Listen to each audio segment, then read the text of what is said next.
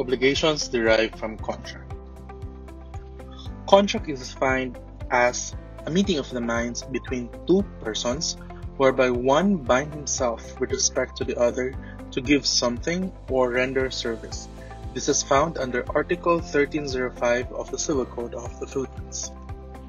Contract has a full force of law between two contracting parties, meaning between the parties, contract is the law. Now let's discuss kinds of contracts according to perfection. First, we have consensual contracts. Consensual contracts are perfected by mere consent. For as long as there is already a consent, there's already a contract. Example, contract of partnership. So, if ako o ikaw nagsabot ta na maghimo tag business and di ta ganahan mag-corporation kay daghan kaayo og kuti, hindi sa taganahan og sole proprietorship kay daghan kaayo og riesgo, and we agreed to form a contract of partnership.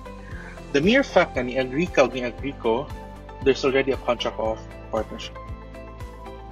Second kind of contract, real contract. Real contracts are not perfected until the delivery of the object of the obligation. So for example, contract as a general rule is perfected by mere consent. But for real contract, there's a second element that you need to fulfill. That element is delivery. So there should be consent plus delivery. So in a contract of pledge, if ako iprinda sa imuha akong iPhone 8, dapat nagsabot ta na ako iprinda, ni-agree sad ka, o dapat ako sa hatag ang ako ang cellphone para na ay kontrata. Third kind of contract, formal contract. Formal contracts are perfected through compliance with the form required by law. Example, contract of limited partnership. So earlier, I've given you an example that the mere fact na nag-agree na ta to form a partnership, there's already a contract of partnership. However, contract of limited partnership requires certain rules. One of the requirements is that kailangan siya in writing, kailangan siya notarized, o kailangan siya registered before the SEC.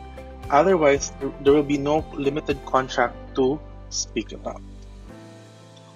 In contracts, you need to understand the principle of liberality of contract. It states that parties have the right to agree on terms and conditions as they may deem it convenient, provided that such are subject to limitations. So, what are those limitations? The contract should not be contrary to law, good customs, morals, public policy, and public order. In contracts, we will also be talking about compliance in good faith. What does it mean? That the performance in accordance with the stipulations, with the clauses, with the terms and conditions of the contract.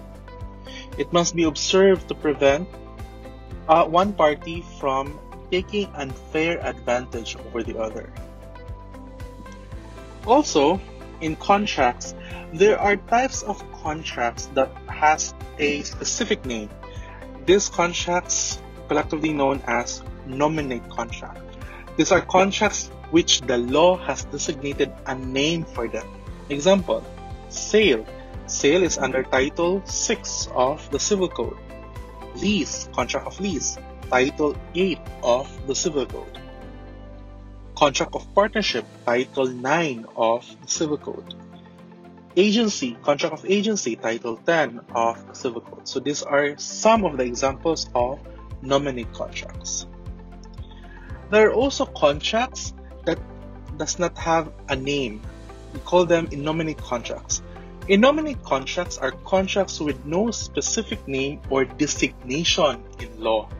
They shall be regulated by the stipulations of the parties, by the Civil Code, by the rules governing the most analogous nominate contract, and by customs of the place. Innominate contracts, those are which lack individuality and are not regulated by special provisions of law. Example, do ut des, which means I give that you may give. Now, it is called barter. Second, duot fascias, I give that you may do. Third, fascio aut des, I do that you may give. Fourth, fascio ut fascias, I do that you may do. So these are the 4 innominate contracts.